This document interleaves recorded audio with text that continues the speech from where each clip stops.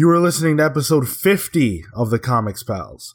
We are a group of comic book journalists, and we proved it this weekend, and friends who record a podcast together because we don't talk enough about comics in our daily lives. Listeners, so we've been at New York Comic Con this weekend, and do you know what they've been doing to us? They've literally taken the entire horde of people and been shoving them in a giant basement.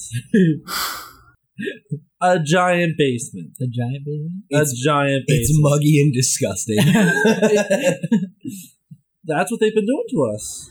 What Phil's referring to is we've been at New York Comic Con. I was about to say we are there. I feel like I'm there, trapped in said basement. It really is hell because they're not bringing us pizza rolls while we're down there. That would mean my death. But in any event, oh my god! We are back from New York Comic Con. For us, this is day 3. It's Saturday night. So we had a big day there. Artist Alley was moved. For those of you who are familiar with New York Comic Con, it's not where it used to be. Now it's in sort of like the basement area of the Javits Center. It's nice. They did it up really well, but there is no air coming through at all. So you are sweaty if you're down there. You are sweaty. You feel gross. You're thirsty. Thankfully, they do have water there. It's $4.75. So if you're really thirsty and you're really rich, you can drink some water. We are making Comic-Con sound so fun right now. I know.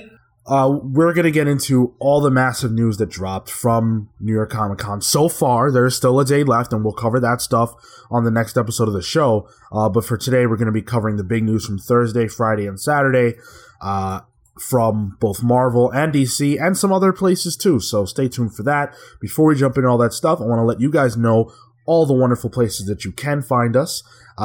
We are on iTunes, where we are a 5-star rated podcast.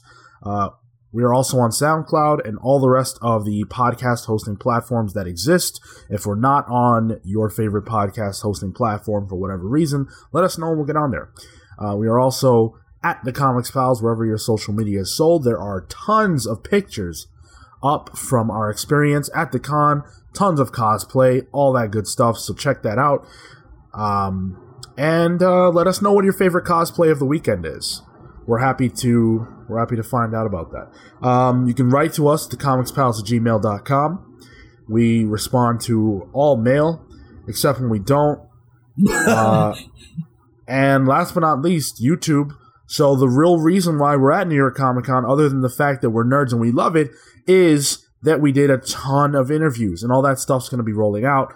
If you're listening to this on Monday, there's probably stuff either out or on the way out, so stay tuned for that. That's the place to find all of our interviews. We've got a bunch of huge creators that we talk to, so stay tuned for that. And again, you can subscribe to our channel so that you see all that content, like the videos as you watch them, including this one. Leave us a comment, of course, and share it with your friends to let them know the kind of stuff that we are doing. So, I want to kick off the show with a random question of the week that is super New York Comic Con related, and it's a simple one. What is your favorite thing or the coolest thing that you saw so far at New York Comic Con? Wait. What segment of the show is this, Sean? The random question of the week! Oh, that's what the segment is. Oh, okay. Now I know. Believe me, I'm sitting across from Pete. I know. I know. Well. Sean, to answer your question, my favorite moment of the weekend wasn't that. I wouldn't imagine so. Ooh. I honestly don't know. It's been a really good weekend. I think the highlight for me was probably I got to interview Jerry Conway, which is an interview I'm sure we'll have going up pretty soon. And it was great. You know, it's like, guy's a living legend, and he just could not have been more down to earth. And it was just a great conversation. You know, I was just really interested to talk to him. And if everything goes according to plan, you guys might get to hear more from him. Awesome. Nice family, too. I think my favorite part was getting to learn some like little industry secret stuff. Like who's going where, who's looking at new books, you know. Yeah, we learned some off the record information we can't share with you. Yeah, but that was really cool. Yeah. That's great. That's great for our listeners who can't know what we know. Great content for them to listen to. What about you, Phil? My favorite point of the weekend, honestly, has been able to hang out with my friends. Aww. That's really the truth. I revel in the time to spend with loved ones. Cool. I'm glad you consider me a loved one. Also, sleeping has been cool too. For me, my favorite moment. That's a tough question to answer. It's probably talking to Scott Snyder. It was very short. It was very brief, but he's such a nice guy. I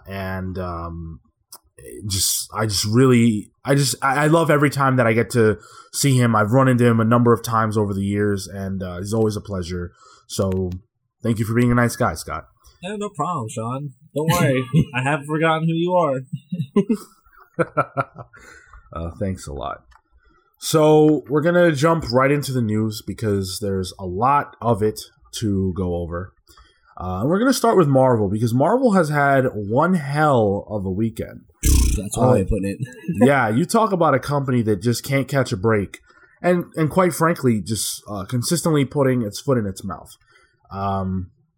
So one of the sort of first things that happened that came out of New York Comic Con was the news of the retailers only panel that Marvel did, and it was sort of the editors getting a one-on-one, well, not one-on-one, but you know what I mean, unfiltered conversation with the retailers. So the retailers and the editors together, and at first, it was sort of what you would expect.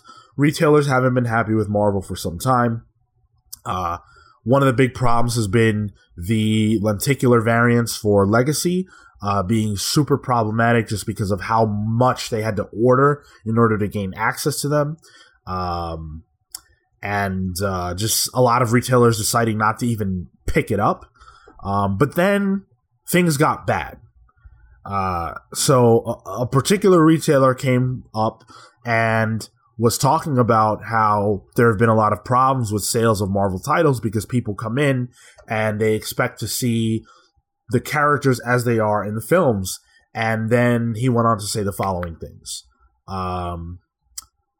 This is coming from an article at Newsarama, so I'm just going to quote here. Specifically expressing his distaste for Iceman, quote-unquote, kissing other men, and Thor becoming a woman. The retailer's complaint sparked an outcry among the other retailers present in the room, some echoing his frustration, with multiple attendees raising their voices to speak over each other. So that is pretty crappy, right? That's like a worst case scenario for a panel like that, you know? Yeah.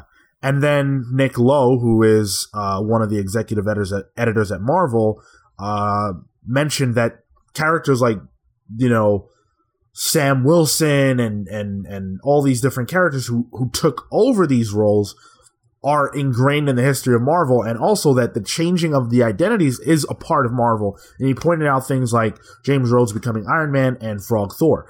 The retailer that was up there talking responded and said the following: Marvel has never replaced them all at once before, and that Marvel Cinematic Universe fans come into the store to find Avengers comic books only to leave when they see that Thor is a woman and Captain America is a black man. So that sounds pretty bad. But it didn't end there.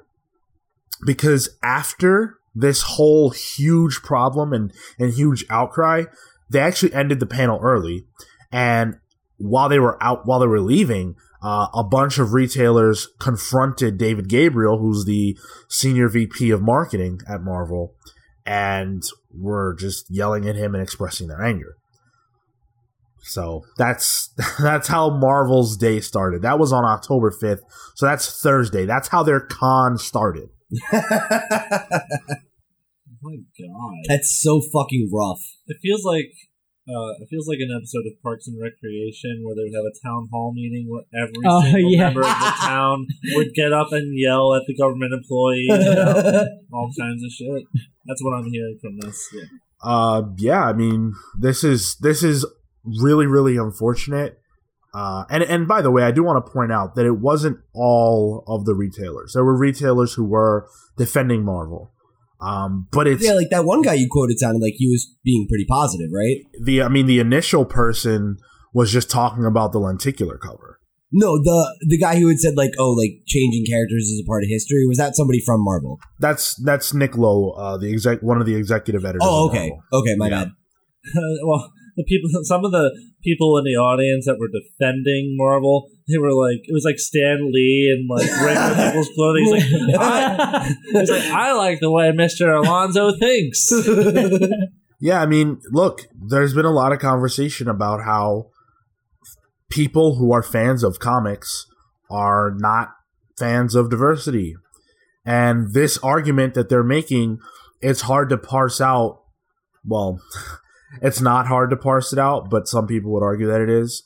Where the racism begins and the I'm just an old school fan and don't want change. Make Marvel great again.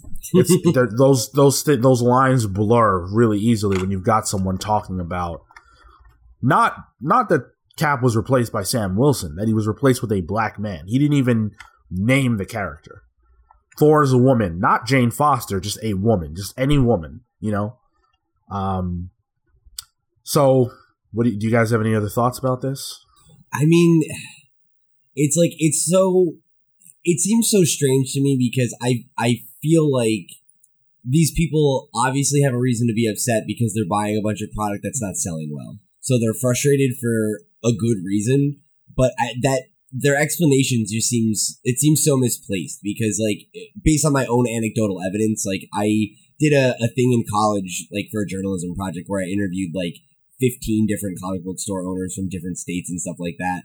And, like, a lot of them seem to have the opinion that, like, movies, like, would help with a spike in sales, but didn't really, like, generally make lasting impact. So his, like, the notion that, like, oh, kids are coming, or people are coming in to buy Avengers books how many years after Avengers came out and saying, like, oh, they're finding this and not wanting it. Like, I wonder how much that really happens, you know, and how much he's just making a fuss because he's pissed off about this, you know?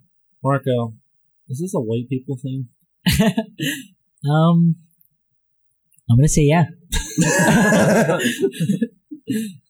I think that, like, overall, it also falls into, like, the problem that Marvel has in general, where it's just they don't know when to not fill the market, you know, in general. And so that kind of thinking already, on top of the books that they have, like, just to push out, like, kind of events or to push out, like, these kind of things that, like, new characters. Yeah, that like the issue where they're just trying to push, like, these different covers and, like, there's backlash, like, all that sort of just, like, leads into that big problem that they just have in general.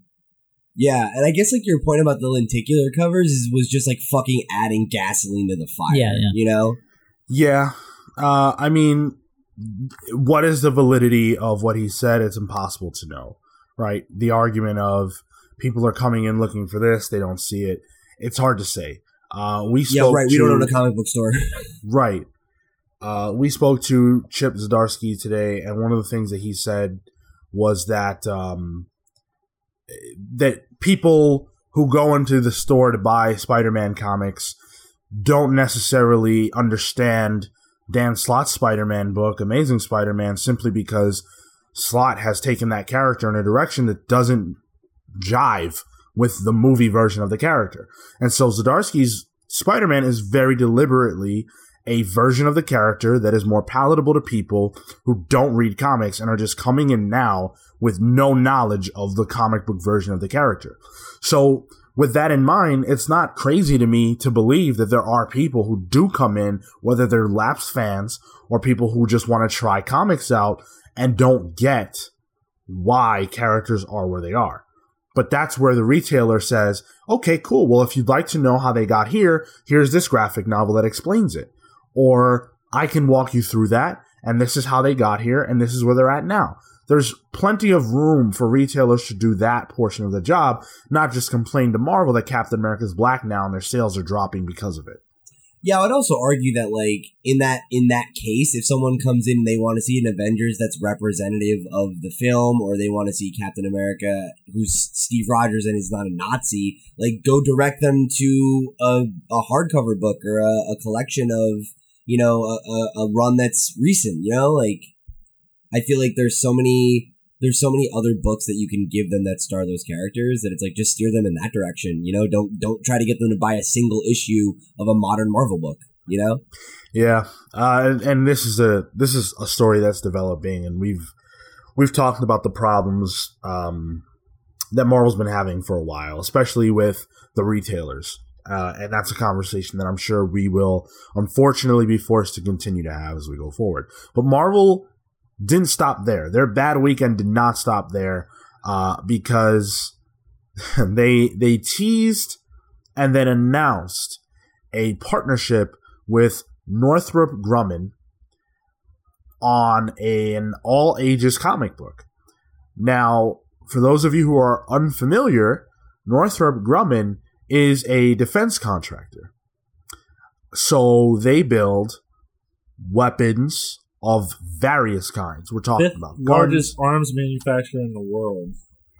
Now, that doesn't sound so great, especially in light of what happened in Vegas, especially in light of where the world is and what people have been saying about Marvel's comics, especially recently, how they're tone deaf. So this did not go over well with pretty much anybody, at least any commentator that I've read, and people immediately called into question what Marvel was doing here.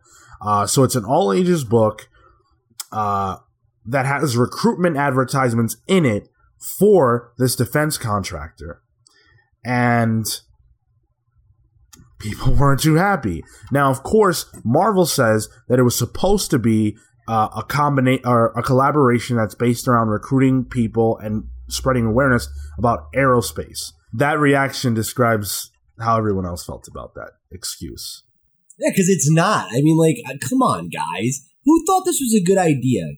These are books that are marketed primarily. I mean, okay, probably not primarily, right? But, like, comic books are supposed to be accessible to children.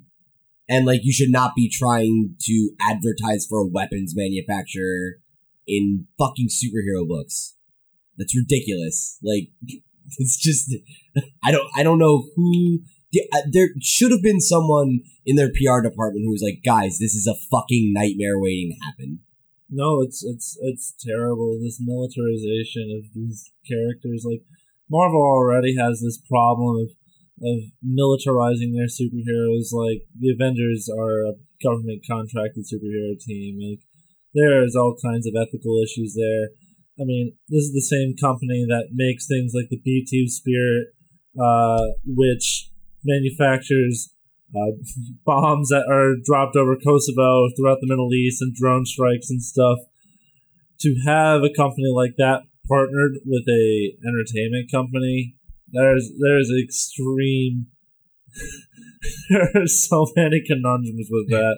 Especially this entertainment company, right? Like Marvel and Disney. Like, come the fuck on. Like fucking Perlmutter, man. He sucks. Well, let me read you guys the sort of press release for this book. So first of all, it's written by Fabian. I always butcher his last name. How do you say this guy's last name? I have no idea. It's really hard. Who are you talking about? Fabian Nicieza? Yes. Thank you. And Sean Chen. So that's the creative team. Fabian's on the writing duties and Chen's on the art. And this is the press release. When Red Ronin emerges from the Hudson, the Avengers assemble to stop his destructive march toward New York City. But when the mechanical behemoth proves to be a match with seriously upgraded technology, a call for assistance goes out to a new supergroup. Northrop Grumman's Elite Nexus is a team of scientists who specialize in cutting-edge, high-tech adventures. The new squad of heavy hitters, known as NGen, rushes in to assist the Avengers. But who could be behind Red Ronin's mysterious attack? There's nothing wrong with how that sounds.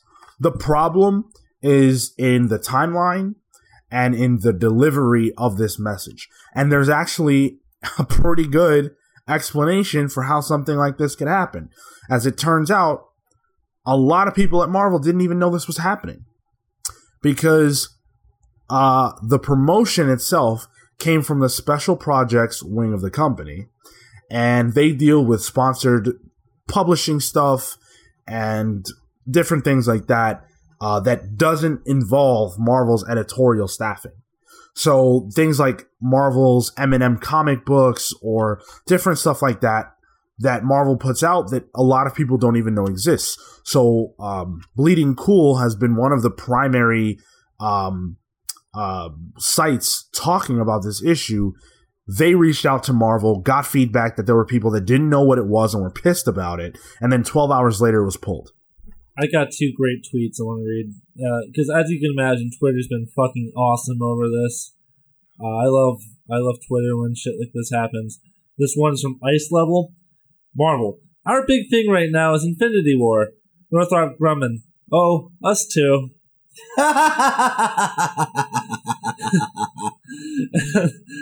This one is from Jeff Marshall. Hey, y'all, remember how Tony Stark stopped selling weapons because he realized he was contributing to global human misery? So, yeah, Twitter's been good. Yeah, and again, Marvel really has been taking a task here. People saying that they will refuse to buy Marvel books going forward. People saying that they're frustrated that something like this is being marketed towards children, which it absolutely is, undoubtedly. And it's unfortunate that Marvel isn't aligned enough to stop something like this from happening, or maybe at least putting it out at a different time with a different message and not releasing it during a period where everything is so cluttered anyway. With New York Comic Con, it's hard to get your message out, and there's so many other things that people are talking about. So this is obviously going to become a headline that people aren't even going to have the time to read the rest of the story. They're just going to see Marvel teams up with defense contractor to pander to children, and everyone's going to lose their minds. It makes sense why this would happen. It's unfortunate. Do you guys think this is Marvel's Britney Spears head shave moment? Like their meltdown? If it isn't, we're coming up on it hard and fast. You know, it's like it's been like every week we're just like, so Marvel had this controversy or this bad thing happened at Marvel. It's like this ship's got to fucking turn sooner or later, you know? The train's gonna crash into a train. Let's talk a little bit about Marvel's comics offerings from New York Comic Con 2017. Now, unfortunately, they haven't had a lot of big things to say in general about comics. One thing that they did announce is a Starboy comic series that's coming from The Weeknd. So The Weeknd is... That's fucking dope! I'm a motherfucking Starboy. I was going to make a joke about that, and then you said it was actually that. And okay, I'm sorry. Go ahead. But wait. Do you know what a Starboy is? A fuckboy. Well, welcome to Marvel, Starboy. That's fucking awesome, though. So he'd been teasing it for a few days. The Weeknd had been. Before New York Comic Con, they finally revealed it. It's coming in 2018. Who knows what it's really going to be, but we do have a couple of quotes from him. This is from The Weeknd. Starboy is the next chapter in this chronicle, this saga. Starboy is a character in The Weeknd's music. I guess this is the 4th chapter. He's a character that we created. It's so funny. We want to create a comic out of him as well. He's a cool, dope character that makes appearances a lot on the album. So, yeah, there you go. This is... Yeah, I like it too. I like the idea of Marvel collaborating with various different artists for content like this. It'll bring more eyes to the books because Weeknd has a ton. I mean, he's one of the most popular artists out right now, and there are people who would read this absolutely. So, I think that's good for Marvel. Yeah, I mean, it seems like it could be like a fun gag, you know? Gag? I mean, like he said that it was funny in the quote. Oh, I see what you mean now. Like, I think it'll just be like a funny book, you know? Like, I can you. totally see that being something that plays to people, you know? I don't think there's anything wrong with something like that, you know? Totally. Yeah, absolutely. So another big announcement from Marvel this weekend at the Next Big Thing Marvel Legacy panel was that we're going to be getting a new crossover, which is called Weapon H. So it's a series that's going to come out, and it's the Hulk Wolverine hybrid character that sort of emerged from the Weapons of Mutant Destruction crossover series. We don't have a creative team or anything like that. We just know that it's going to come out in March 2018, and we got an image. What the fuck? Oh my god! Pete speaks for me. That is the craziest thing I've ever seen. That's fucking terrifying. Just the implications of that.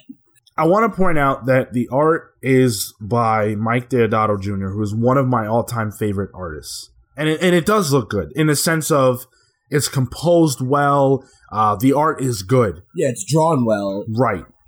But the actual image... The idea is just, what the fuck? Crazy. Like, what if we put two of our characters together? No, shut up for a second, everyone. I have an idea.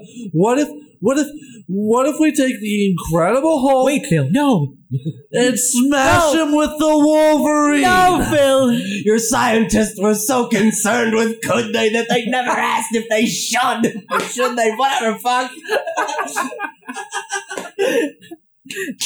Kill it with fire. You can't kill it with fire. It's covered in adamantium. It heals? So... It already has a healing factor. What the fuck? This thing is so OP. This is one of those, hey, let's just throw stuff at the walls kind of things. And, you know, I'm sure that Marvel's trying their best. I'm sure that they want this to be a success. Are they trying their best, Sean? I mean, yeah, you know, like, I don't think that they're not wanting people to buy it. I think they want people to buy it. I think they want to come up with ideas that people are interested in and that they're excited about. The problem is that this kind of thing, maybe, I don't know. You know what? I shouldn't say this. Maybe there is an audience for this. It looks hideous to me and you guys, but maybe there is an audience for this. People like mashups, and Wolverine and the Hulk have huge audiences that I could see liking something like this on a short-term level. This whole Marvel segment on our show today really should have like the Curb Your Enthusiasm theme song playing over it on loop, basically, because it's all just like a gong show. So, moving along, Marvel had a bunch of announcements to make regarding the X-Men at their X-Men panel. And they talked a little bit about characters who are or have returned to the books. For those of you... Such as Black Bolt. No. For those of you who have read Marvel Legacy, if you haven't read it, you should probably not listen to the next 10 seconds of what I'm about to say. But Wolverine does return. The original Wolverine does return in Marvel Legacy one-shot.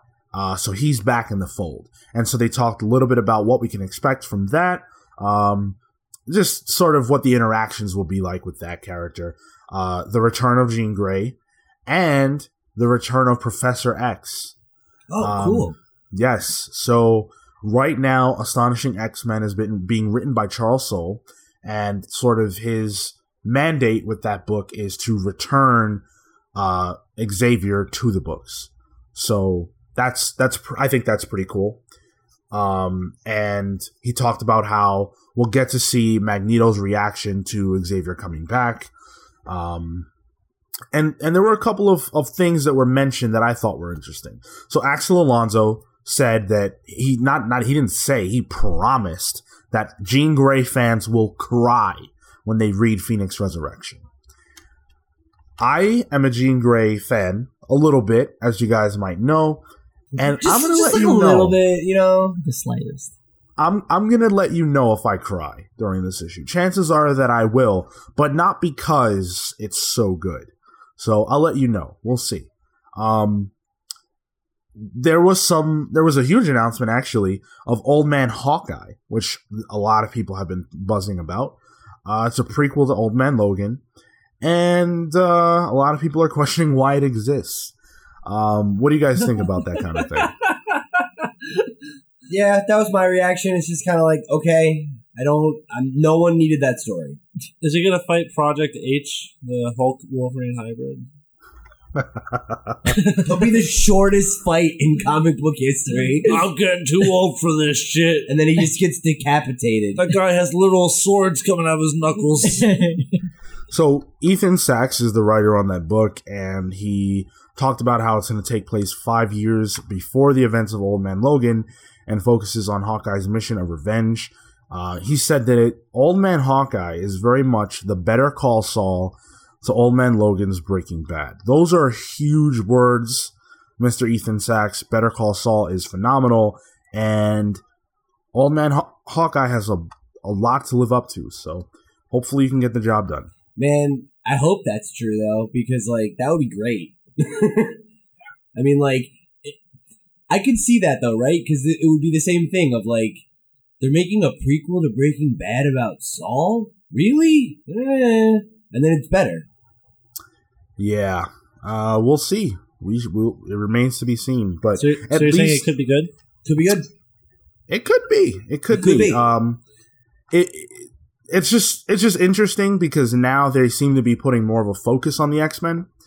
One character that they did say will not come back anytime soon, that they have no plans for, is Cyclops. So that's fucked up. I agree. I'm very unhappy about that, but that's their play. They really dragged him through the mud, and now they're just going to leave him dead? Yep.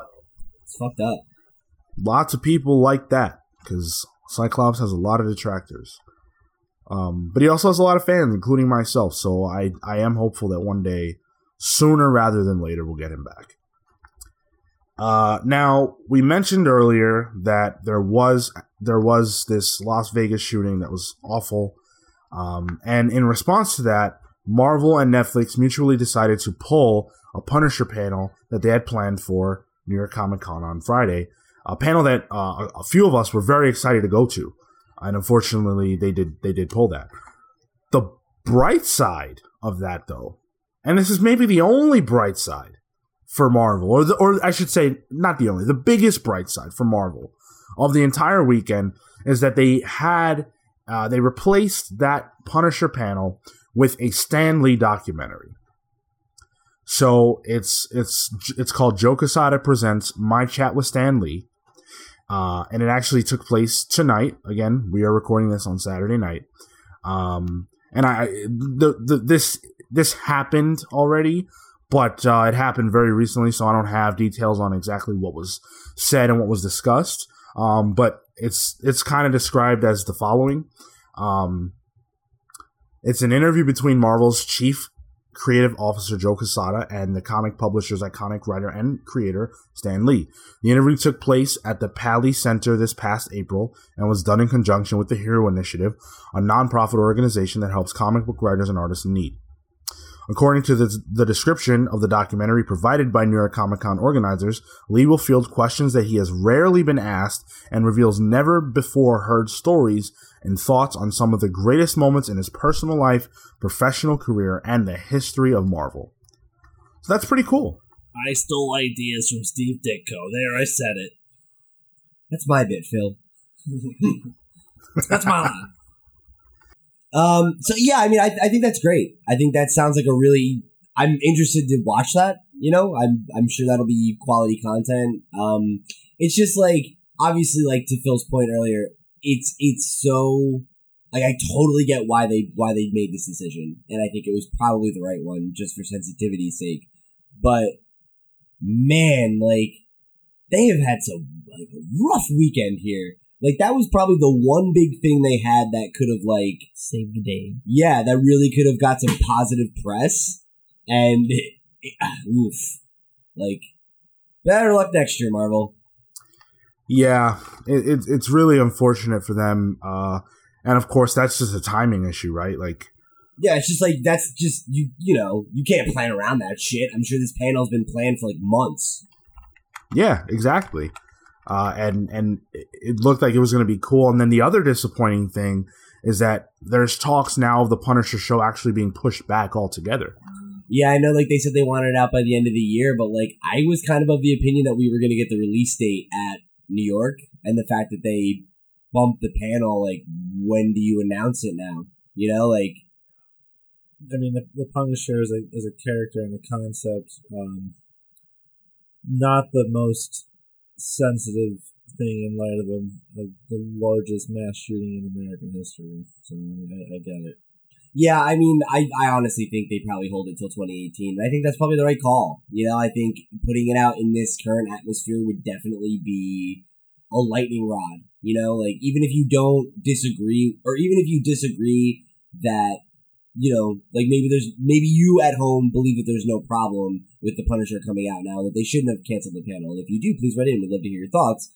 But I think it's kind of, like, impossible in my mind to criticize them for making this decision because, like, you know, they're just trying to do, like, what is best in the situation where, like, they don't want to think about the bottom line here and, like, try to do the thing that's sensitive. And, you know, like, this was a major tragedy.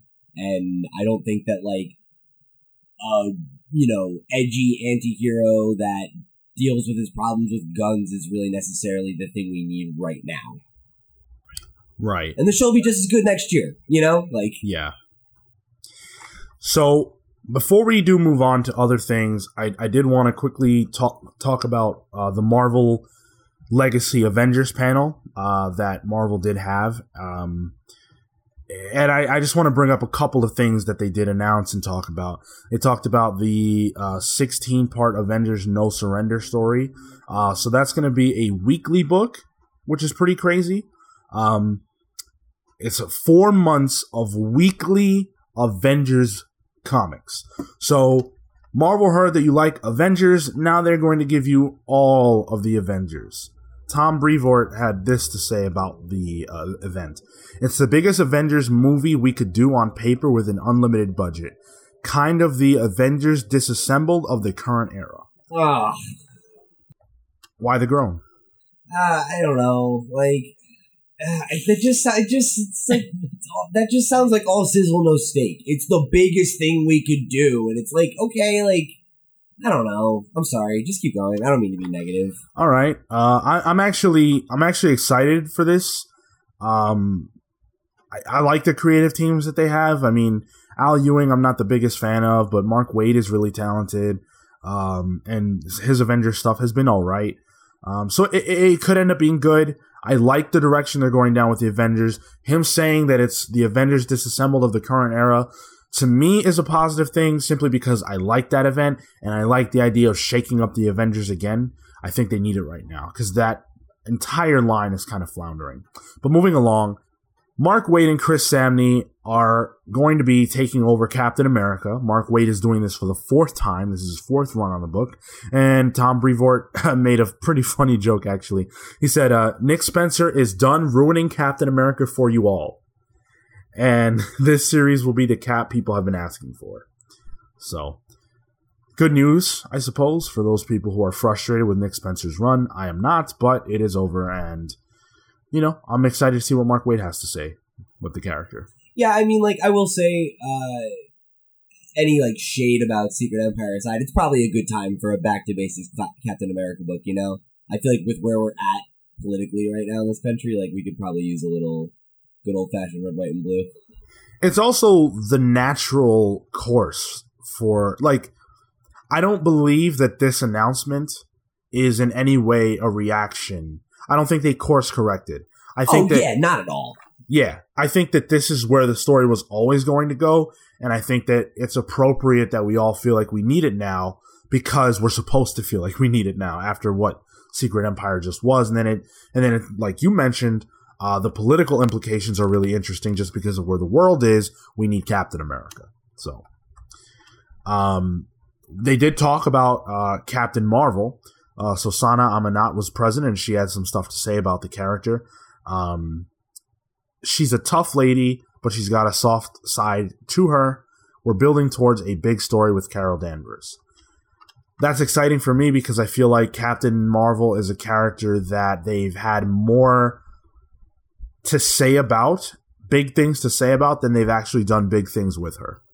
Yeah, I definitely feel like, what was it? I guess 2014 when Gail Simone did that book? Bit longer ago than that, I want to say, but your point stands. Go on. Yeah, so it's a couple years ago at this point. And I remember, like, that was, like, this big, major relaunch for the character, and she's going to be a big face at Marvel and everything, and then it's just kind of just, like, has there been anything since then that's had even close to that level of acclaim? Like, no. I mean, she still pushed really hard. She was the face of the Civil War II event. Oh, great. I mean, yeah, and that's the point, right? So while she's pushed, the quality isn't necessarily there to reinforce the level of attention that she's getting. Which is unfortunate because, like, there was such a strong start for this new age of Carol Danvers, and, you know, the movie's late to the party, and there's been no comics to follow up on what Gail Simone laid down, so it's kind of like, where do we go from here? I feel like the recent Captain Marvel books have actually been pretty good. I enjoy them myself. The problem is that they're not must-read. Yeah, they're not like books that people are talking about. Yeah, you don't have to read them. And the biggest stage she's been on was Civil War II, like you guys mentioned, which she was portrayed really poorly in that book. And I think that actually kind of flattened her out. Yeah, I actually, I overheard you talking about it with a friend of yours who we hooked up with today. And you were saying that, like, she just felt like very, like, kind of, like, just her motivations didn't make any sense, right? That they were just kind of painting her in this corner of just, like, being really, like, bullheaded and not wanting to listen to anybody, right? Right, yeah. So, briefly, everyone in the Marvel Universe at this point has dealt with time travel of some capacity, and Ulysses is supposedly able to predict the future. Tony Stark says, well, that's just a potential future. It's not objectively the future. Time travel, timelines don't work that way. And Captain Marvel just doesn't seem to care that that's the truth, and which doesn't make any sense because of the fact that she's a cosmic character, and then on top of that, she's on the Ultimates, and they deal with that kind of stuff all the time. So it really felt like Bendis just taking her and using her as a tool to tell the story he felt like telling, rather than telling a story that made sense for that character. The unfortunate thing is that used to not be Bendis' MO, because we did a whole video about how that's exactly what he didn't do with Jessica Jones. Right. I guess that's it. The only other thing that I did want to point out was from the Q&A, someone asked, the first person actually that got to the microphone asked Joe Quesada about the Northrop Grumman collaboration, and he had this to say. I'll be honest with you. I saw it for the first time as you guys. I think there were some messaging issues. It was really about the science and education. That's really unfortunate. That's really, really sad. And that's what I was talking about earlier. Marvel has a tendency to do things like this, where they try to, do all-age books for kids that are about education and different things like that. This is very much in that vein, but because of the messaging and it being so poor, it came across as, oh, Marvel's teaming up with a defense contractor to suck kids into the military, I mean, that's still the impression I get, frankly. I mean, that doesn't change it at all. Yeah, I don't know that there's any way you can spin that one for me. Yeah, I don't know. That's the fucking company. There's a world in which I buy it. It's just that I feel like they delivered this really badly. I think for me that tweet that Phil read is like just right on the nose of just like isn't Tony Stark's whole arc that this is bad? But that's not what the story was about. The story was about these people who do work for Northrop Grumman, but who are scientists who are using technology helpfully, not even like weapons, just high-tech stuff. Yeah, it's propaganda like for the company. Yeah, joined as 5th largest global defense organization that builds bombs and drones that bomb unilaterally without taking borders of countries into account. It's super fucked up. There's no way to spin it. Fair enough. I guess this just isn't something that could work in today's climate. And we'll leave it there on the Marvel side of things. It's unfortunate that they had such a poor showing at New York Comic Con, but there were some things that I'm really excited about, so we'll see. We're going to move on to something that I'm sure Pete will enjoy far more. There was some big Walking Dead news. that we got this weekend. Of course, they did their annual Walking Dead panel. That's always really cool. And so this year, they did have that panel again, and they didn't show a full episode from Season 8, but they showed a scene from the premiere, which is really cool. I will briefly describe the scene to you guys. So it opens, and this is coming from IGN. The scene opens during the day with Carl scouring an abandoned gas station in search of supplies. When he hears the voice of a man nearby, Carl draws his gun and slowly explores the area while the man proceeds to tell a creepy story about his mother teaching him manners. Now this is... Actually, let me just continue with the description. Carl then gets down on the ground to look underneath the cars in the area and sees what appears to be the foot of a man. After rising to his feet, he approaches from around the corner with caution as the screen cuts to black just as he turns to face the man and sees his identity. So we don't know the identity of the person. I'm sure we'll figure that out in the first episode. But the first episode of Season 8 is the 100th episode of The Walking Dead. Oh, wow. Yeah. And so there are going to be tons of different teasers and Easter eggs for those of us who've been watching the entire show all throughout. And apparently this scene in question is a slight Easter egg and a throwback to a previous episode, but they didn't exactly say how. It reminds me of the season... Gosh, was it season 2 or 3 debut? Where they're on the bridge and Carl is stuck alone and he's trying to avoid the walkers that are the horde of walkers that are coming their way. And I think he goes under a car to hide. Yeah, I think that was 2. Yeah.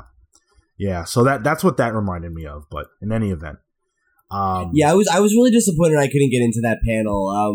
We were a little preoccupied getting some interviews instead, but which is obviously worth it. But those are definitely a lot of fun. Yeah, absolutely. So this season on The Walking Dead is Season 8, 100 episodes in. Fans are maybe going to get a treat, depending on your point of view, because now The Walking Dead can use the F word. What word could they be referring to? Let's see. Frick? I think it's friend. fuck. Oh. They weren't allowed to use it before. I was forced to watch an episode of American Horror Story on FX the other day, and they were saying fuck pretty liberally. Yeah, they don't... Well, because the whole thing with The Walking Dead is, like, I think that they... I watched some interviews with some of the creative team, and they were talking about how... the big hullabaloo about this was that, like, those of you who don't know, is Negan is the antagonist they introduced last season. He's famous for using the F word very liberally, and the original scene where he lines everyone up and all that stuff, he's like, he must throw out 50 F-bombs, and they talked about how they did that scene that way. And they said that they still felt it was powerful with all this, like, having to have the F word censored, but, like, they didn't really necessarily feel that it, like, was going to play for some people, so they decided against it. So it's been a thing that has been talked about a lot because of this character. Right. And now they're allowed to use it twice during a season. So progress, maybe? Again, depends on your perspective. Yeah, I mean, I think this is a good thing. I personally think that censorship is kind of silly. Like, it always comes down to me for, like, the language of a show should be based on the audience, not where it's being published. Like, children shouldn't be watching The Walking Dead, period. So, if it's a show that we all agree is only intended for adults, why does it matter if there's swear words, It's just a thing that, like, it seems so antiquated to be so hung up on it, It's not like I don't know what word they're saying when they bleep it out. Right. Yeah, I totally agree with that. You're right. I mean, if The Walking Dead is not for kids, then what is the censorship for? Who are they protecting? Certainly not me, because I just saw someone's head get chopped off, Yeah, right. That's the irony of it for me, is that, like, it's okay for me to watch a show where people are mutilated and shit like that, but I can't hear the word fuck. Like, that's gonna, oh my god, my virgin ears, It's like, come on.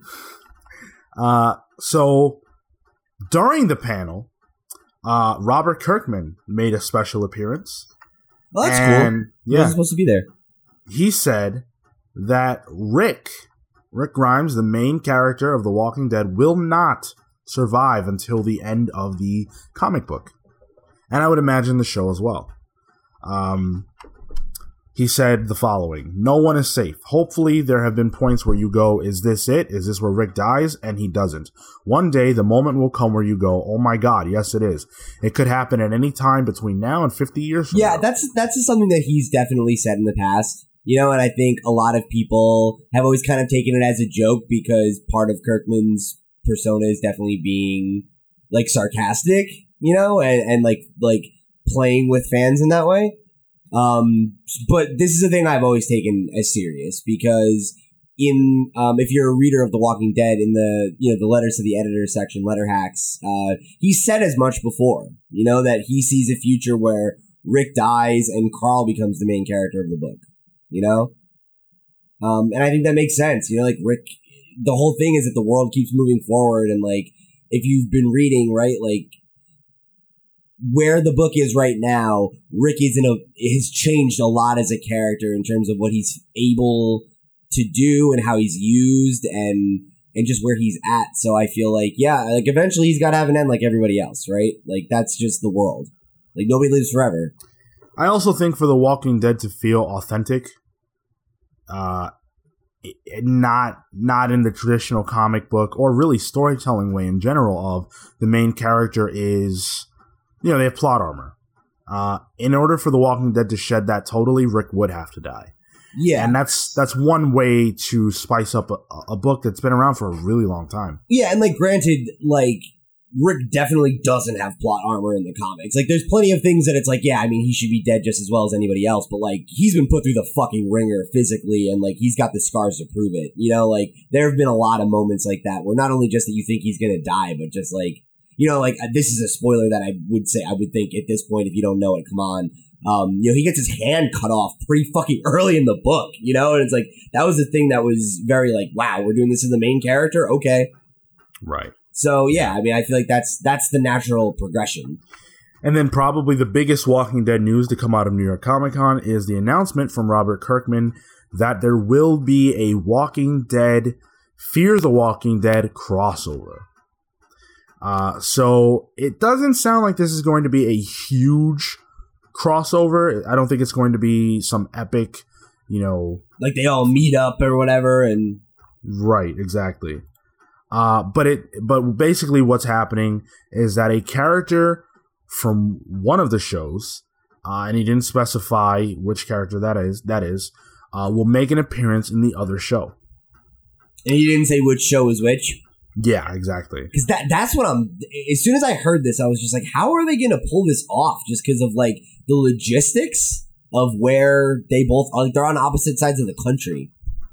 Not only that, but Fear the Walking Dead takes place some time before The Walking Dead. Right. And so there's a question of, is it a character going forward from Fear the Walking Dead into The Walking Dead, or a character from The Walking Dead appearing in their early days in Fear the Walking Dead? Yeah, I didn't even think about that. That's really, wow.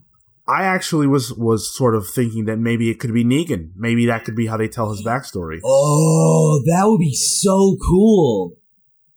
Fuck. Yeah. Wow. That could be really interesting. Or even somebody like the governor. Sure. I would love to see him come back. Yeah, I mean, like, there's like several novels that talk about the governor's like adventures before Woodbury and everything. So I don't know. I haven't read them, so I don't really know if they explain where he's from and that like precludes that. But I know that information isn't present for Negan. So yeah, that could be great. Yeah. I really didn't think about that. I was really thinking like, how are they going to have somebody from Fear show up in regular Walking Dead? But I guess it would make more sense for it to be the other way around, right? Because you'd want to have the star from regular Walking Dead on Fear to make people watch it. That makes sense to me. So we'll see how that goes. I don't know that it's going to be something that pops up on this season, on season 8 of The Walking Dead, or on the current season of Fear the Walking Dead. Is that still airing, by the way, this season? I think it is still on right now, I believe. Or it might have just wrapped up, actually. I think the season finale was maybe a few weeks ago. I haven't watched this season. I've been behind on that show for a bit. But I would imagine it's got to be over now because regular Walking Dead comes back pretty soon. Right. So we don't know one way or the other, but obviously for those of you fans of The Walking Dead, we're going to find out pretty soon when The Walking Dead returns to air. So a little bit more Robert Kirkman news, though not Walking Dead related. Robert Kirkman has announced a brand new comic book. So this is pretty cool. It is called Oblivion Song, and it's coming out through Skybound and Image, of course. Why would it come out through anybody else? And it's by Robert Kirkman and artist Lorenzo De Felici. That cover, though. Yeah, the cover's awesome. It's a really good-looking book.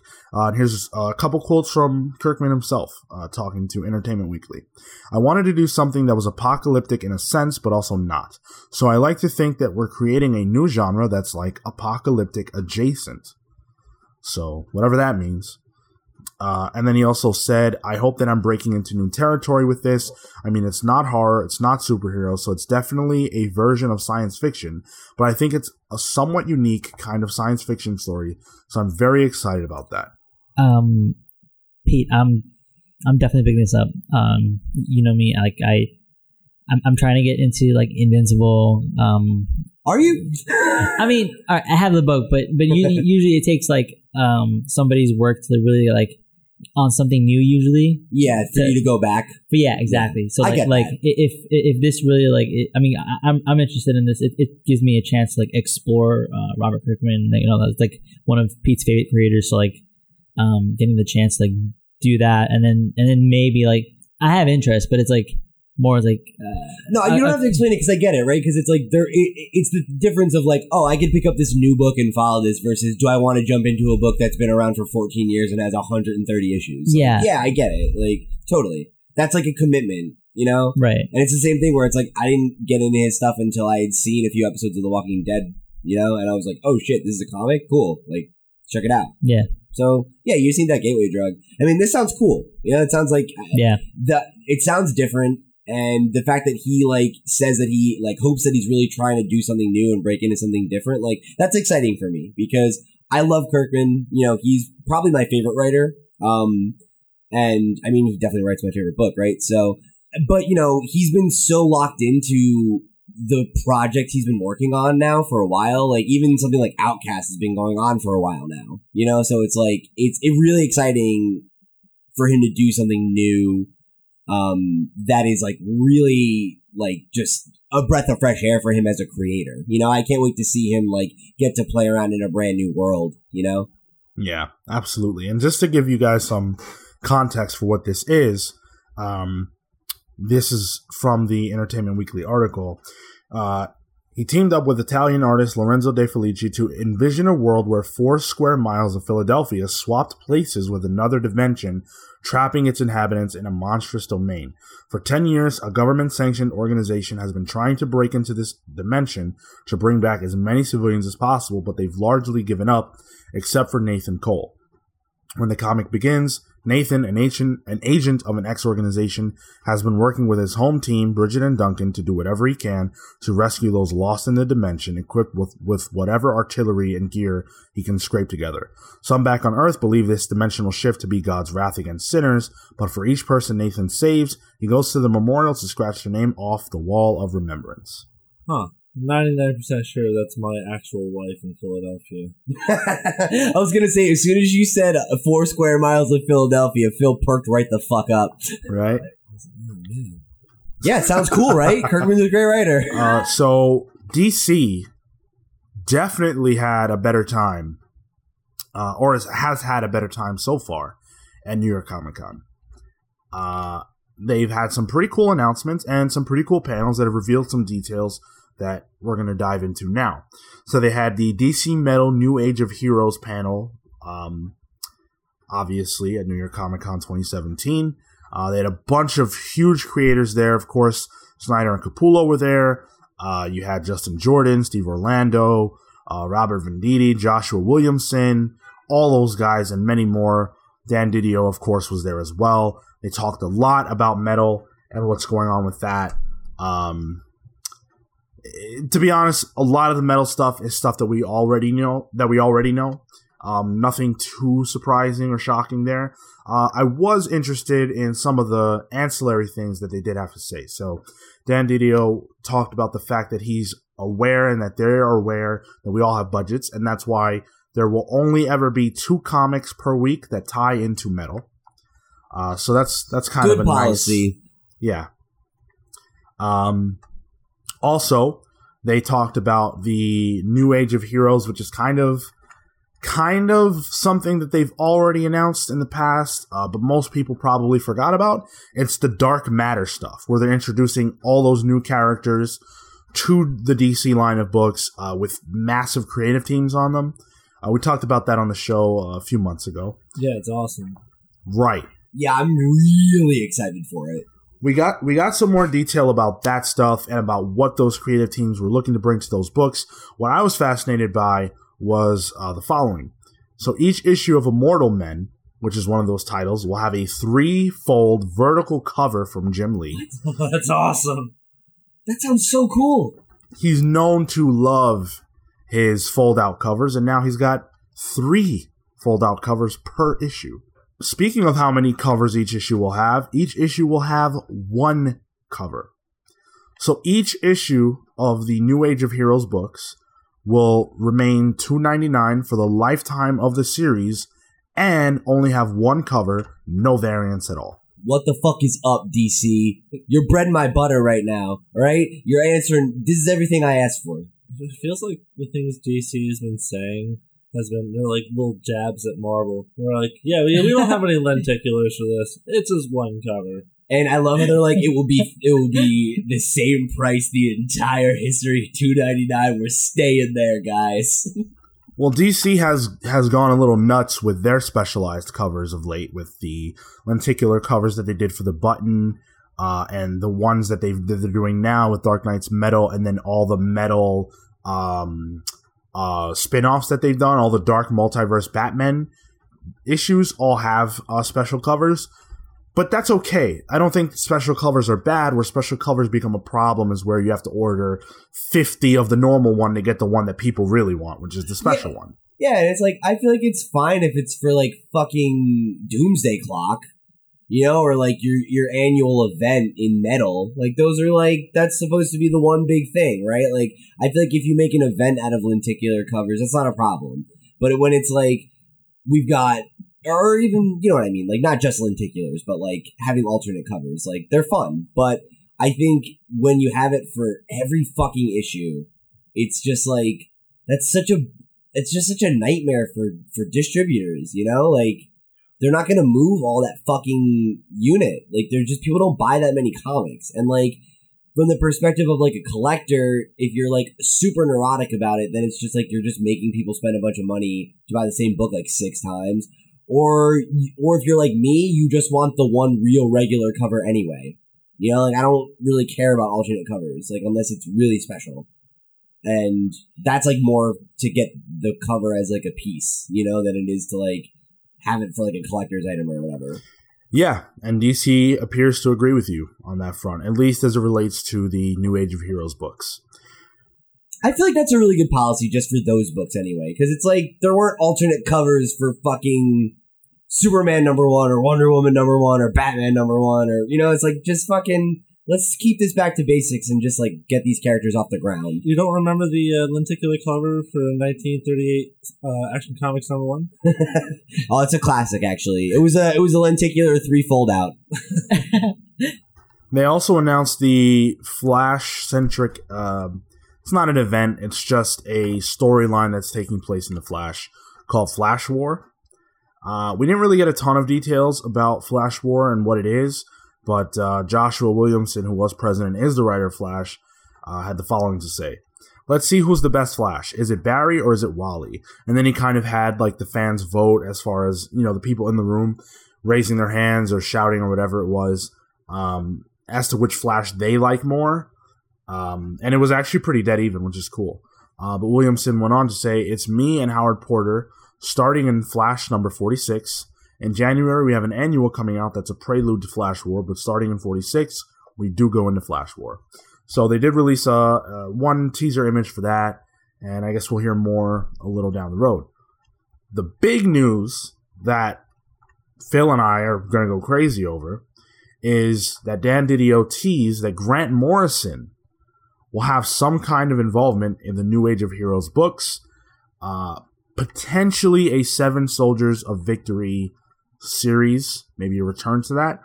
Didio said the following: Grant Morrison is coming in to help because we're going into the dark multiverse, and I can't imagine anybody better to help us in the dark multiverse than Grant. Yeah, that's his thing, right? He likes to navigate through the real weird and unnatural, the avant-garde, the paranormal. All I really have to say about this is I think that is the best way you could describe it, is that I don't know who could help us navigate this better than Grant. Yeah, you're definitely right. Like, if I was ever in a scenario where I had to be navigating through like a dark, hellish underworld, it's like, all right, Grant, help me out here.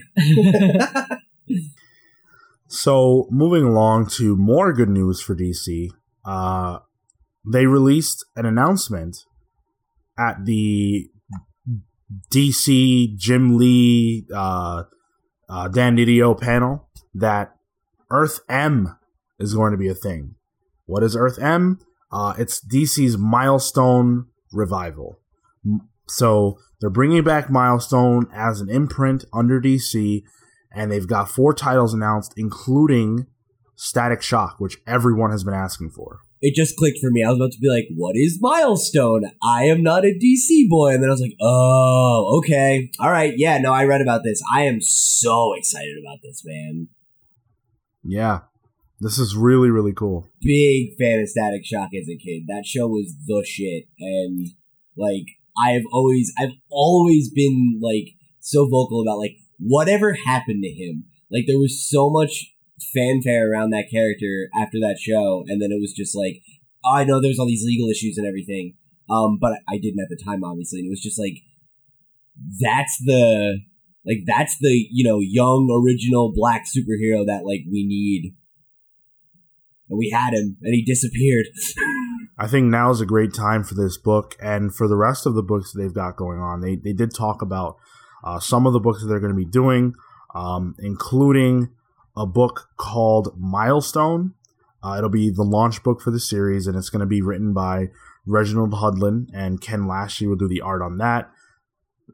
Lashley's known for Black Panther. Reginald Hudlin, also I believe. Black Panther. Yeah, he did some Black Panther stuff too. So I just had some questions. I don't know if the article answers these, but are any of the original, like, guys coming back, or is it like all new creators? that's a great question. From what, Milestone Comics or for Static Shock?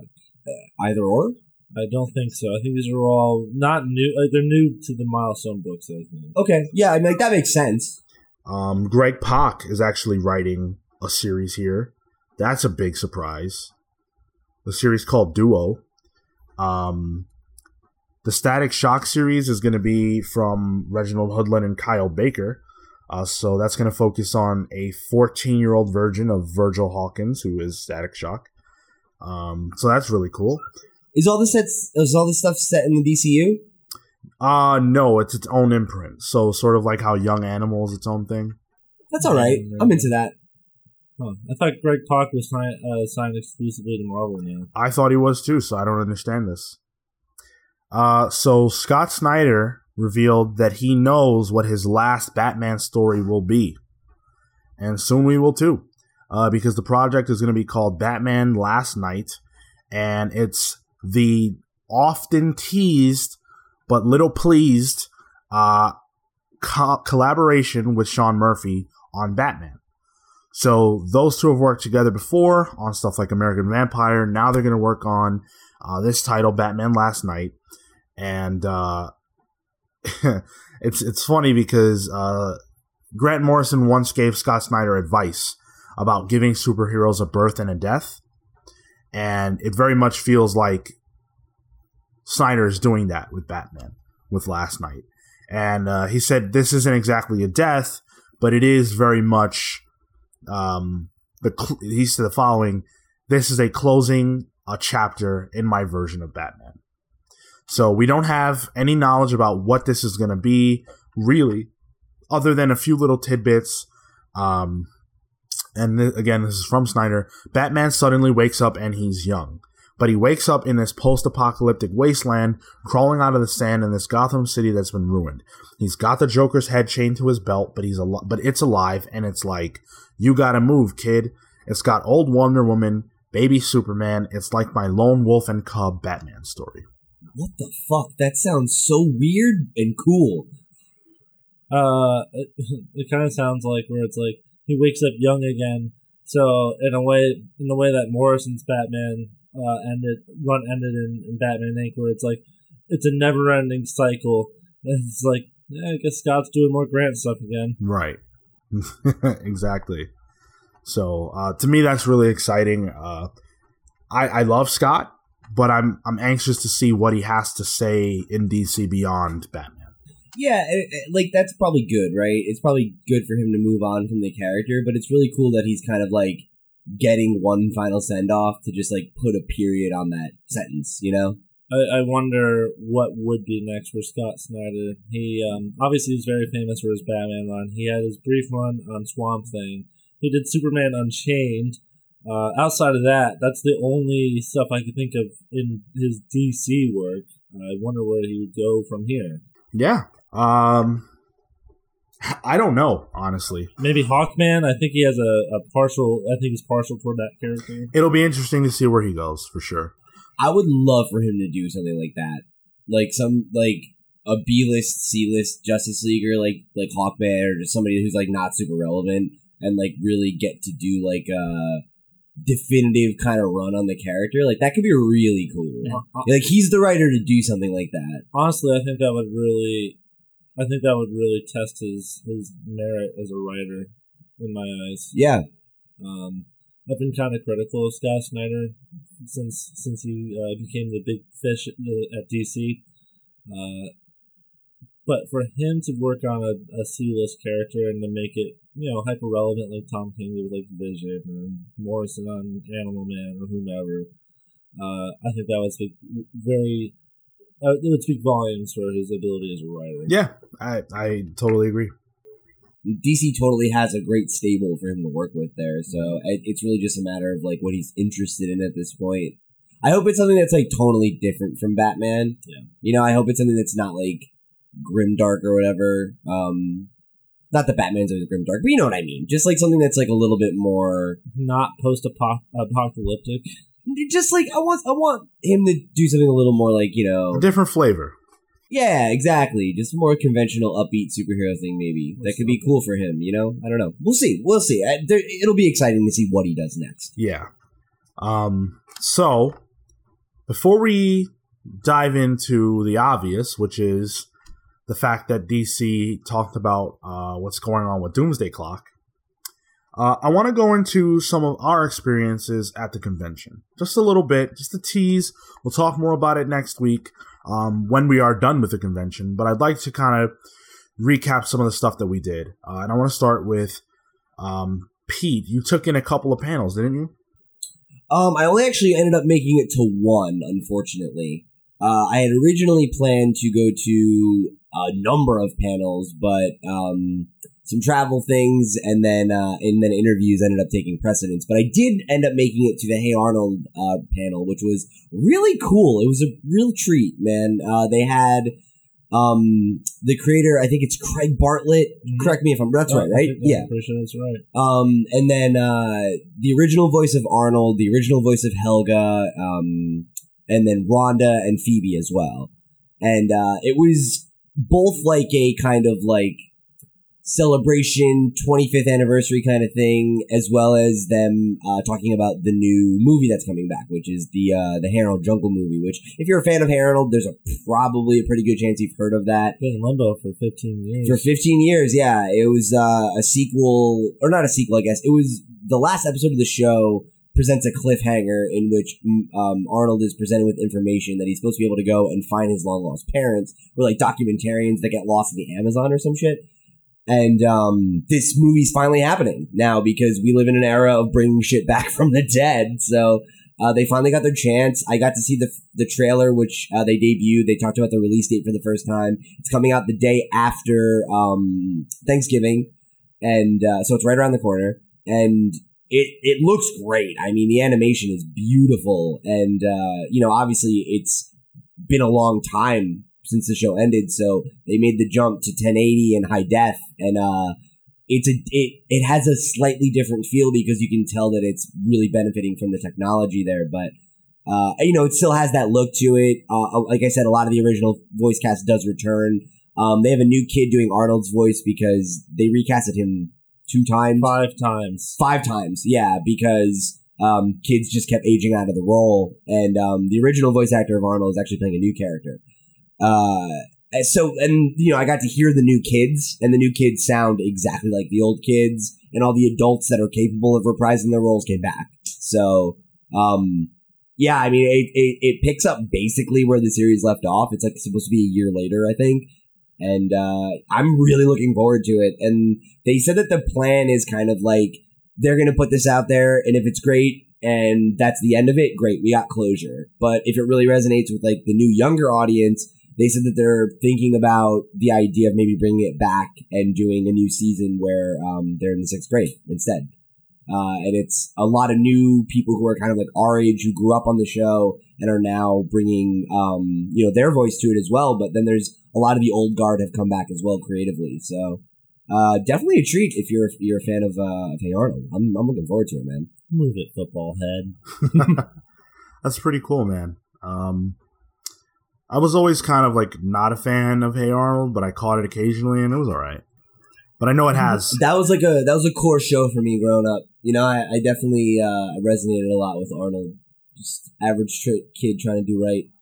Phil had the opportunity to go to the Happy panel. Happy is a comic book by Grant Morrison that is getting an adaptation on Sci-Fi. And so you got to check some stuff out there. What'd you see? It was a really cool panel. So they let it off by showing the audience the very first episode of Happy, and the show is not done filming its 10 episodes yet. They have 3 weeks to finish the last 2 episodes of the season. That's insane. They must be so stressed out. Yeah. Well, some of the producers were there, and they were talking about how they didn't get to bed till 3 a.m. last night because they were filming last night. But the episode itself was it was enjoyable. It's very dark. It's very Grant Morrison-y, and it's very stylish. For instance, there's a scene, and this is in the book as well, where the Santa Claus figure is abducting children. So the scene that they show in the show is a bunch of missing children posters on like telephone poles, and then the scene transitions to those posters being on the boxes that you presume the kids to be inside of, and then the posters disappear, and that's how the audience knows that those missing children are in those boxes. Whoa! It was a really like you just describing that is a powerful moment. So I can only imagine how it played out. That sounds really cool. Yeah. What the fuck is up? Like, Sci-Fi is really up in their game with like we were just talking the other day about how the Russo brothers are directing that new show for them. I don't remember what it was, but it's like, what the fuck? Like, that sounds awesome. They used to just be a network of joke TV. Do you remember what was it? Deadly Class. Deadly Class. Yeah. Yeah, like, what the fuck? That's awesome. Yeah. So the show stars Christopher Maloney and has Patton Oswalt as Happy. For those of you who don't know, what? Happy is so one of the girls who gets kidnapped has an imaginary friend who's an ugly donkey with a heart of gold named Happy. And he goes to Christopher Maloney's character and is like, we need to save this little girl. She's my best friend. But Christopher Maloney plays an ex-cop who gets kicked off the force and has a whole bunch of problems. He's kind of deranged. He's great. I mean, he's a tremendous actor as it is. And it was really I'm not a TV guy, but I thought I was impressed by especially the cinematography and the acting. Some of the dialogue was a little trite, but I enjoyed it. Afterwards, there was a panel. I got to talk. I got to ask Grant Morrison a question, and I asked him because for those of you who know Grant, he's been trying to have any of his properties adapted for like 7 years, 8 years. Happy itself has been in production hell since 2012. And in the documentary Talking with Gods, which is about Grant Morrison, he's talking about the power of chaos sigil magic, and you see him like, I want to be in television. And I was like, what? How much magic do you have? How much magic do you have to conjure to make this into reality? And he says, not that much at all. I just have to talk to Brian, who's one of the producers. And frankly, everything kind of fell in line because I really believe that positive thought and positive thinking leads to creating your own reality. That was a really weird thing that just happened for me because I heard the voice of Grant Morrison, and then it turned into the voice of Phil. We're not so different, you and I.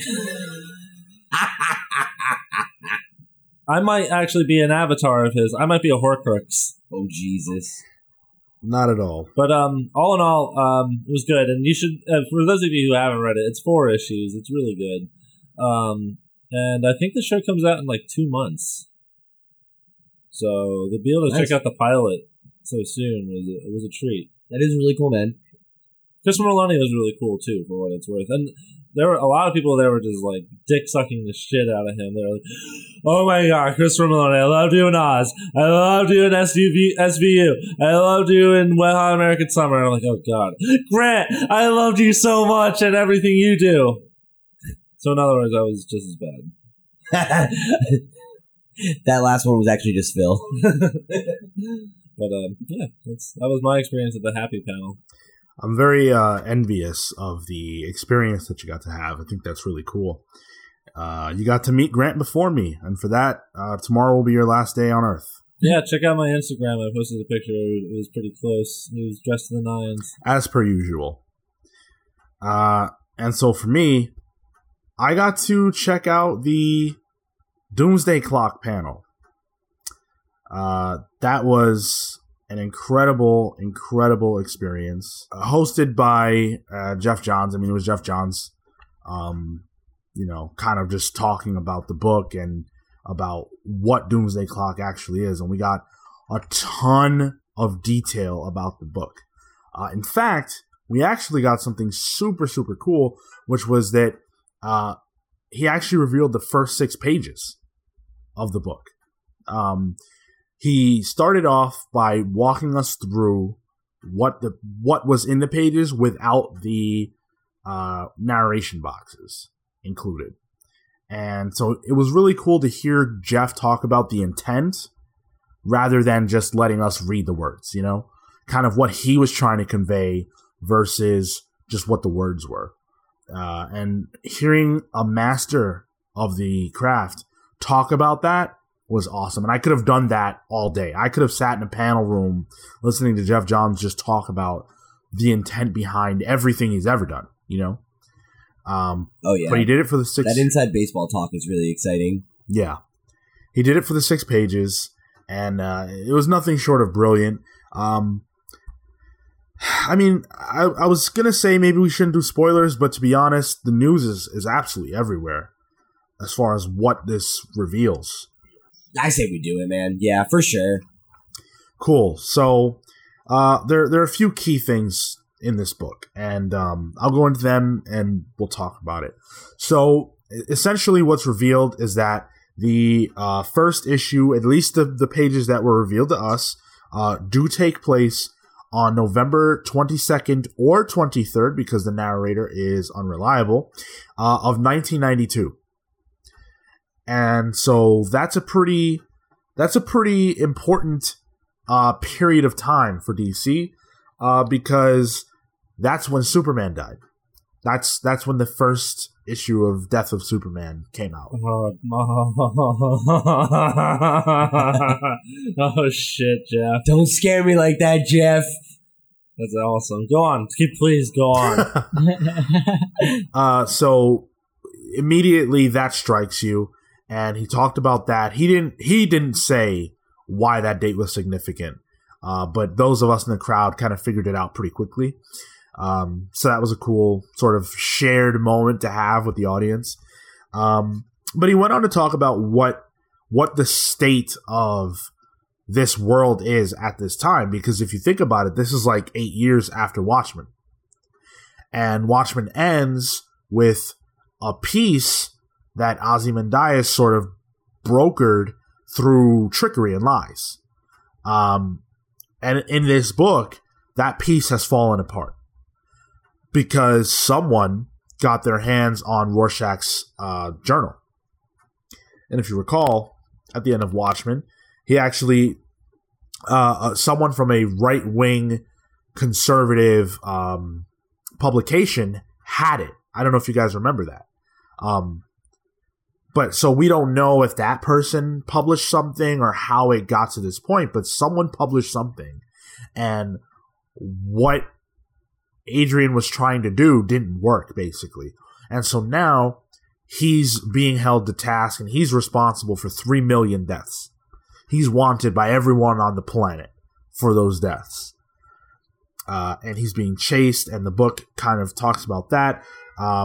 And it's sort of told, the story's sort of told for these pages through the newscasts, which again, all this stuff in this book is very, very reminiscent of the original Watchmen. A lot of 9-panel grids, stuff like that. Tons of allusions to the book. If you are familiar with it, you're going to feel right at home here.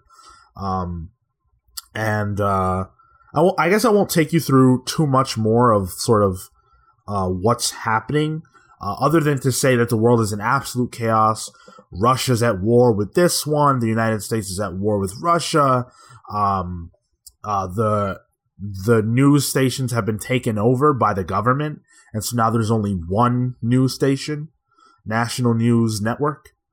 And they immediately begin reporting about the war with Russia and everything like that. And the narrator says that we need God back, essentially. That maybe we need to bring God back. And it sounds like he's referring to Dr. Manhattan. Because while Dr. Manhattan was still around, you had, quote unquote, peace. Because he was a nuclear deterrent in the sense that no one was going to start anything while he still existed because of how powerful he was. But now that he's gone, everyone's brazen again. And he hasn't been seen in 8 years, so what's the worry? And so in the end of the book, and then we'll talk about it, there's a riot happening at a precinct, and a police officer gets grabbed by a prisoner, and the prisoner is trying to get to the keys, and he knocks out the police officer is knocked out by someone off panel. That person picks up the keys, asks if the prisoner wants the keys back. The prisoner says, and I quote, "Oh shit." And then on the next page, it's revealed to be Rorschach. Rorschach is back. And then the awesome part is, Rorschach says, "You still want out?" The prisoner says, no way, man. I'm cool. And Rorschach walks away. That fucking moment is so epic. When you came out of the panel and we reconnected and you showed us that, I literally screamed out loud. I was like, oh, it's cool, man. It's really cool. And like you said, like the 9-panel layouts and everything, it feels like Watchmen-y. And I'm so ready to eat crow on this, Oh, let's not get ahead of ourselves. I'm not. I'm saying I'm ready to eat crow. I was very vocally down on this idea. We did an entire episode or, a segment where I talked about why I don't think they should ever do a sequel to The Watchmen, why I don't want this. But it looks good, and I'm actually kind of excited for it. So that's significant, Like looking at these, just getting to poke through this a little bit and hear Jeff talk about it more and more has definitely got me at least at the point where I'm not at that place I was, right? Where I'm like, I don't ever want this, Like maybe this is something I want, Maybe he's the guy to show me why there is a reason to go back. Yeah, I play I'm a superhero guy. Like I'm excited for this. Like this is cool. Rorschach's journal. Pete and Marco look up at me and beg, "Don't make me eat crow." I look down and whisper, No. And then there's a detailed 9-panel grid layout of Rorschach shoving crows down our throats until we die. I love it. I absolutely love it. So, Jeff had a lot of things to say at the panel. He talked about the fact that there is no other artist for this book other than Gary Frank. That the idea was pitched to him that they could have other artists do the role if Gary didn't want to do it. And Jeff said, without Gary, you don't get me. So get him. And they got him. And the main reason why he's on this book is because he believes in it. And because Jeff believes in it. And Jeff believes that there's a story here that's real. And if you're listening to this by now, you already know the backstory of how they came to decide that they want to do this. So I'm not going to get into all that. You guys know that stuff. But it's clear that there's a story here that's important enough for Jeff to tell that he's willing to put it all on the line. And that's cool. It's cool that he recognizes the moment that they're in. And that because of that, he said these words. He said, I don't see this as an event. This is not an event. He said, there won't be any crossovers. There won't be any tie-ins at all. No one will touch Dr. Manhattan other than him. This is it. Mention the other thing that you told us, man, about Superman and Dr. Manhattan. Oh, so if I know what you're referring to, then if I'm wrong, correct me. But I believe you're referring to the fact that Superman is sort of he's an alien, right? Is that am I on the track that you were wanting me to be on, Phil? Nope. I'm curious about what you're gonna say. Okay. Well, Superman is an alien, often seen as a godlike figure by humanity, who has become so far removed from that he's a human, basically. And in terms of the way I guess he sees himself, at the very least, but his humanity is very much intact. And Dr. Manhattan is a human being who's become so alienated from humanity and has gained such godlike powers that he now is an alien and a god. So that interesting sort of dichotomy and parallel there is something that Jeff saw as a huge door opener for this story. That's super reminiscent to the Star Trek Next Generation episode where Data meets Spock. And he remarks saying, you're half human, but you spent your whole life trying to lose your humanity. I'm a robot. I'm a machine, and I've spent my entire life trying to discover my humanity. But, no, I was talking about the action sequences with Manhattan and Superman. Right. Okay. Jeff said that he doesn't want there to be any scenes of just Superman and Dr. Manhattan punching each other. That Gary Frank specifically told him, I have no interest in drawing that. I have no interest in drawing Dr. Manhattan getting punched. That's not what I'm here to do. So what? Yeah, or Batman fighting Rorschach and shit like that. Well, that we might actually see. Oh, you think? Yeah. Maybe. That might be okay if they do something like that. I'm actually pretty sure that we're going to see Batman fight Ozymandias, but that's because Ozzy has it coming. He does. Yeah, that's for sure. But I don't think what they're saying is you will never see either character throw a punch. I think what they're saying is this isn't. I don't mean this in the way it's going to sound, but this isn't superhero schlock. This isn't. Hey, this isn't fucking Avengers versus X-Men or Suicide Squad versus Justice League. Which is what Pete was afraid of.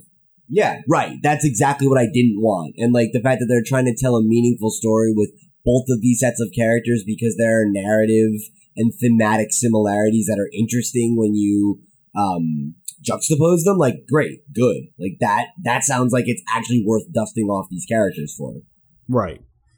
I mean, I'm all in, honestly. I didn't. Dude, me too. I'm in. I'm gonna buy the first couple issues, and if I don't like it, I'll jump off. But I'm in for at least the first 4 or whatever. I don't know. I didn't need to be sold on this, but this panel, for anyone who's doubting, this is the place to be. You have to read Doomsday Clock. So looks like good shit, man. Sean, I'm proud of us.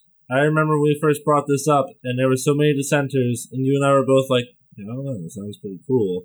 And we were both kind of like, we got to persuade the others. And here we are. The pals are all on board, baby.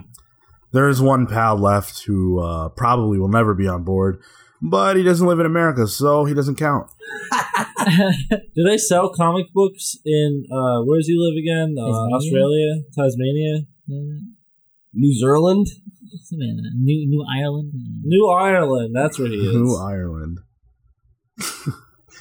Oh my goodness. One thing that DC did say, Dan Didio and Jim Lee said at their panel, was the following: Doomsday Clock is a sequel to Watchmen.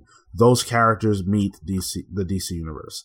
So this is definitively a sequel. This is happening. All the things that you're questioning will be explained. How Rorschach is alive, that we will get an answer to that.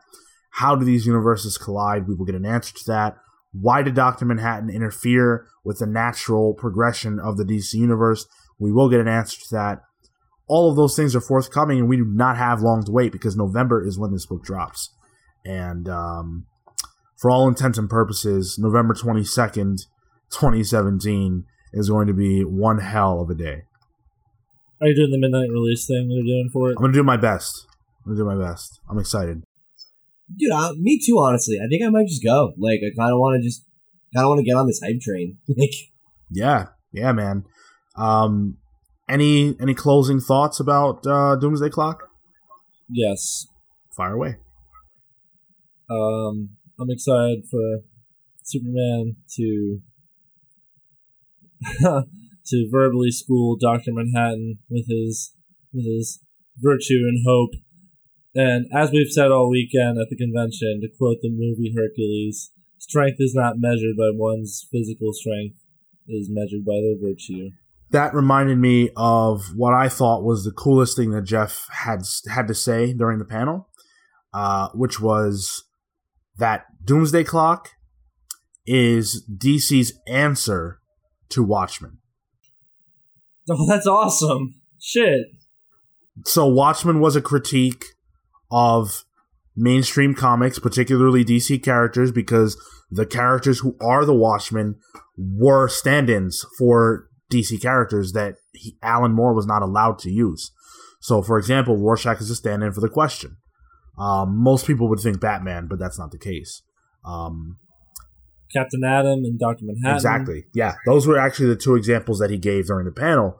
And so now Jeff Johns, probably the most important writer to come out of DC ever. I mean, I know that's hyperbole, but it's true. No, with his role in the company, he's the most powerful man in DC almost unilaterally because he has a massive hand in the publishing and also in the films and TV. And also is actually a writer. You know, like, he's not just a suit that has, like, pulling those things. You know, like, he's also the one shaping the lore in so many ways. He's the Serial King. You guys may not know what that is. Look up Jeff Johns Serial King. You'll find a wonderful thread on Imgur or something. It's amazing. Sounds good. But the most prolific, the most important writer at DC Comics has a response to Watchmen, and we're going to get to see what that is, and I just think that's cool. That gives me, like, the biggest fucking intellectual nerd boner to hear it framed that way. You know? It's like, it's a response to, like it's like a fucking paper, you know? Like, it's like, I have a response to Watchmen. Jeff's like, I see your deconstruction of this genre, and I raise you this. It's like, yes, like, that sounds fucking so cool. Yep. That's the kind of high concept shit that really gets me going, me man. too. You know, like, that's really cool. You better be fucking careful. Alan Moore is a dark sorcerer. Actually, someone asked if they tried to call Alan Moore to see, you know, what he thought. And he didn't pick up the phone. Jeff Johns said, I don't know that Alan Moore has a phone.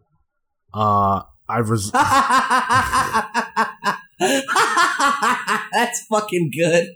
Communicates through smoke signal. He just teleports like Rasputin. He sends ravens, Carl? guys. He said she actually said he tried a seance, but it didn't work. Oh, good. But he said that he's resigned himself to the understanding that Alan Moore will never see this. That's almost certain.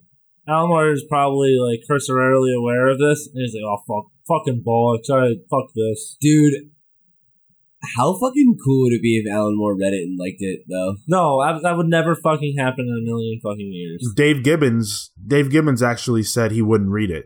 Well, yeah, but Dave Gibbons is not extremely. He's not curmudgeonly. No, but Dave Gibbons said he would not read it. Oh, well, if he's not going to read it, then Alan Moore is definitely not going to read it. Just give it a shot, Dave. I'm doing it. Dave's listening to the podcast at home, and he's like, "Oh shit, Dave." Yeah. He's like, you know what? If Pete can put aside his rage, maybe I can too. Alan Moore's like, I don't listen to that fucking podcast. What the fuck's a podcast? So I think that's a good place to end it. Not on the bad Alan Moore impressions, but just on the idea that you want more Alan Moore impressions. I hear Superman's not going to be a Nazi in this book. That was actually a joke that was made at the panel. Such a good dig. Someone had asked Jeff if this was going to be some kind of alternate reality thing, or how was he going to be altering Superman and these characters, and he said, well, Superman won't be a Nazi. Because they brought up Secret Empire. What a smart ass. I know. DC just had a big salt shaker right next to him this weekend. They're like, let's pour this on Marvel. It's like, oh, Marvel, is that a gaping wound? Oh, here you go. But again, I think we're good to end on that note. We've all got to we got to do one last day at New York Comic Con. So these boys need sleep, and we're excited to get back at it. Next episode, we'll wrap up on whatever else does come out of New York Comic Con, and we'll talk a little bit more about our experiences. So stay tuned for that stuff. Just to let you guys know where you can find the show. Let us know what you think about any of this news, anything that dropped at New York Comic Con. Feel free to talk to us about that. We are on iTunes. You can reach out to us there. You can also leave us a rating while you're at it. And then whatever other podcast hosting platform you prefer, we are there as well. You can tweet us or Instagram us, if that's the proper verbiage, or Facebook us, as the old people like to say, at the Comics Pals. Let us know what you think about the cosplay stuff we've posted, about the news we've talked about, why Doomsday Clock is so cool, or why you hate it, whatever. You can write to us, thecomicspals@gmail.com. And last but not least, we are on YouTube. If you're watching this on YouTube, be sure to leave us a like, a comment, nice or negative. We don't care. We'll read them all. And we'll respond, maybe. And definitely share with your friends. We appreciate all those shares and those subscribes, which are hugely important to what we do. And they show us that we are not speaking to just ourselves. Let's do some plugs. Pete. Cool. Thanks again for joining us here on episode 50 of the Comics Pals. I don't know if we acknowledged that, but we didn't. Landmark. Fuck yeah, guys. Landmark episode. I'm real proud. So thank you guys so much for being here on the ride. And, you can check out the Video Game Pals tomorrow, our sister show. Me, Sean, and Thompson are not on it because we are here. But Andy held down the fort with our first ever guest on that show, a friend of mine, Peggy, who's an esports reporter. So go check that out. And check out Pals Play every day, Monday through Friday. On Tuesday, we're going to have the second episode of Until Dawn for our Halloween special this month. So please go check that out. We worked real hard on it. And if you guys want to connect with me, I'm at @loud_Pete on Twitter and Instagram. And I may or may not have my first article up on CBR in a while up this week about 15 Foxy Marvel cosplays, basically. Go check it out. Give me some money. I'm fucking broke. I bought a lot of comics. All right, Phil. Well, shut up for a second, Phil. I'm going to be at NYCC this weekend, the New Zealand Comic Con. Come check that out. And I've been missing for a while, apparently, so come find where Kale is. And, of course, as always, you can follow me at Toto and Toe. That's all right, thanks for interrupting me, Kale. Kale Ward at Toto and Toe, TOTOINTOW. I have some interviews coming out of this convention that I'm very proud of. Declan Shalvey. That was a really solid interview, and I'm proud of that. Yannick Paquette was another one. Solid. So whenever those come out, be on the lookout for that. And with regard to this weekend, we seem like we have some very exciting guests that might be on the show down the line that we spoke to this weekend. So look forward to some wonderful guests coming on to our show down the road. And you can follow me on social media at Cyborg Bebop. And you can tweet at me, and chances are I'm not going to respond to you, but you're welcome to try. All right, that's very nice. Marco. You can follow me at woeismarco on Instagram and woeismarco_ on Twitter. That's it. And as for me, you can find me, as always, on Twitter only, at Sean Soapbox. I'm open to talking about anything. So that's going to do it for this episode of the Comics Pals.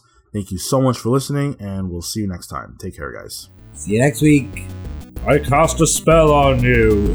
And now you're mine. Good night.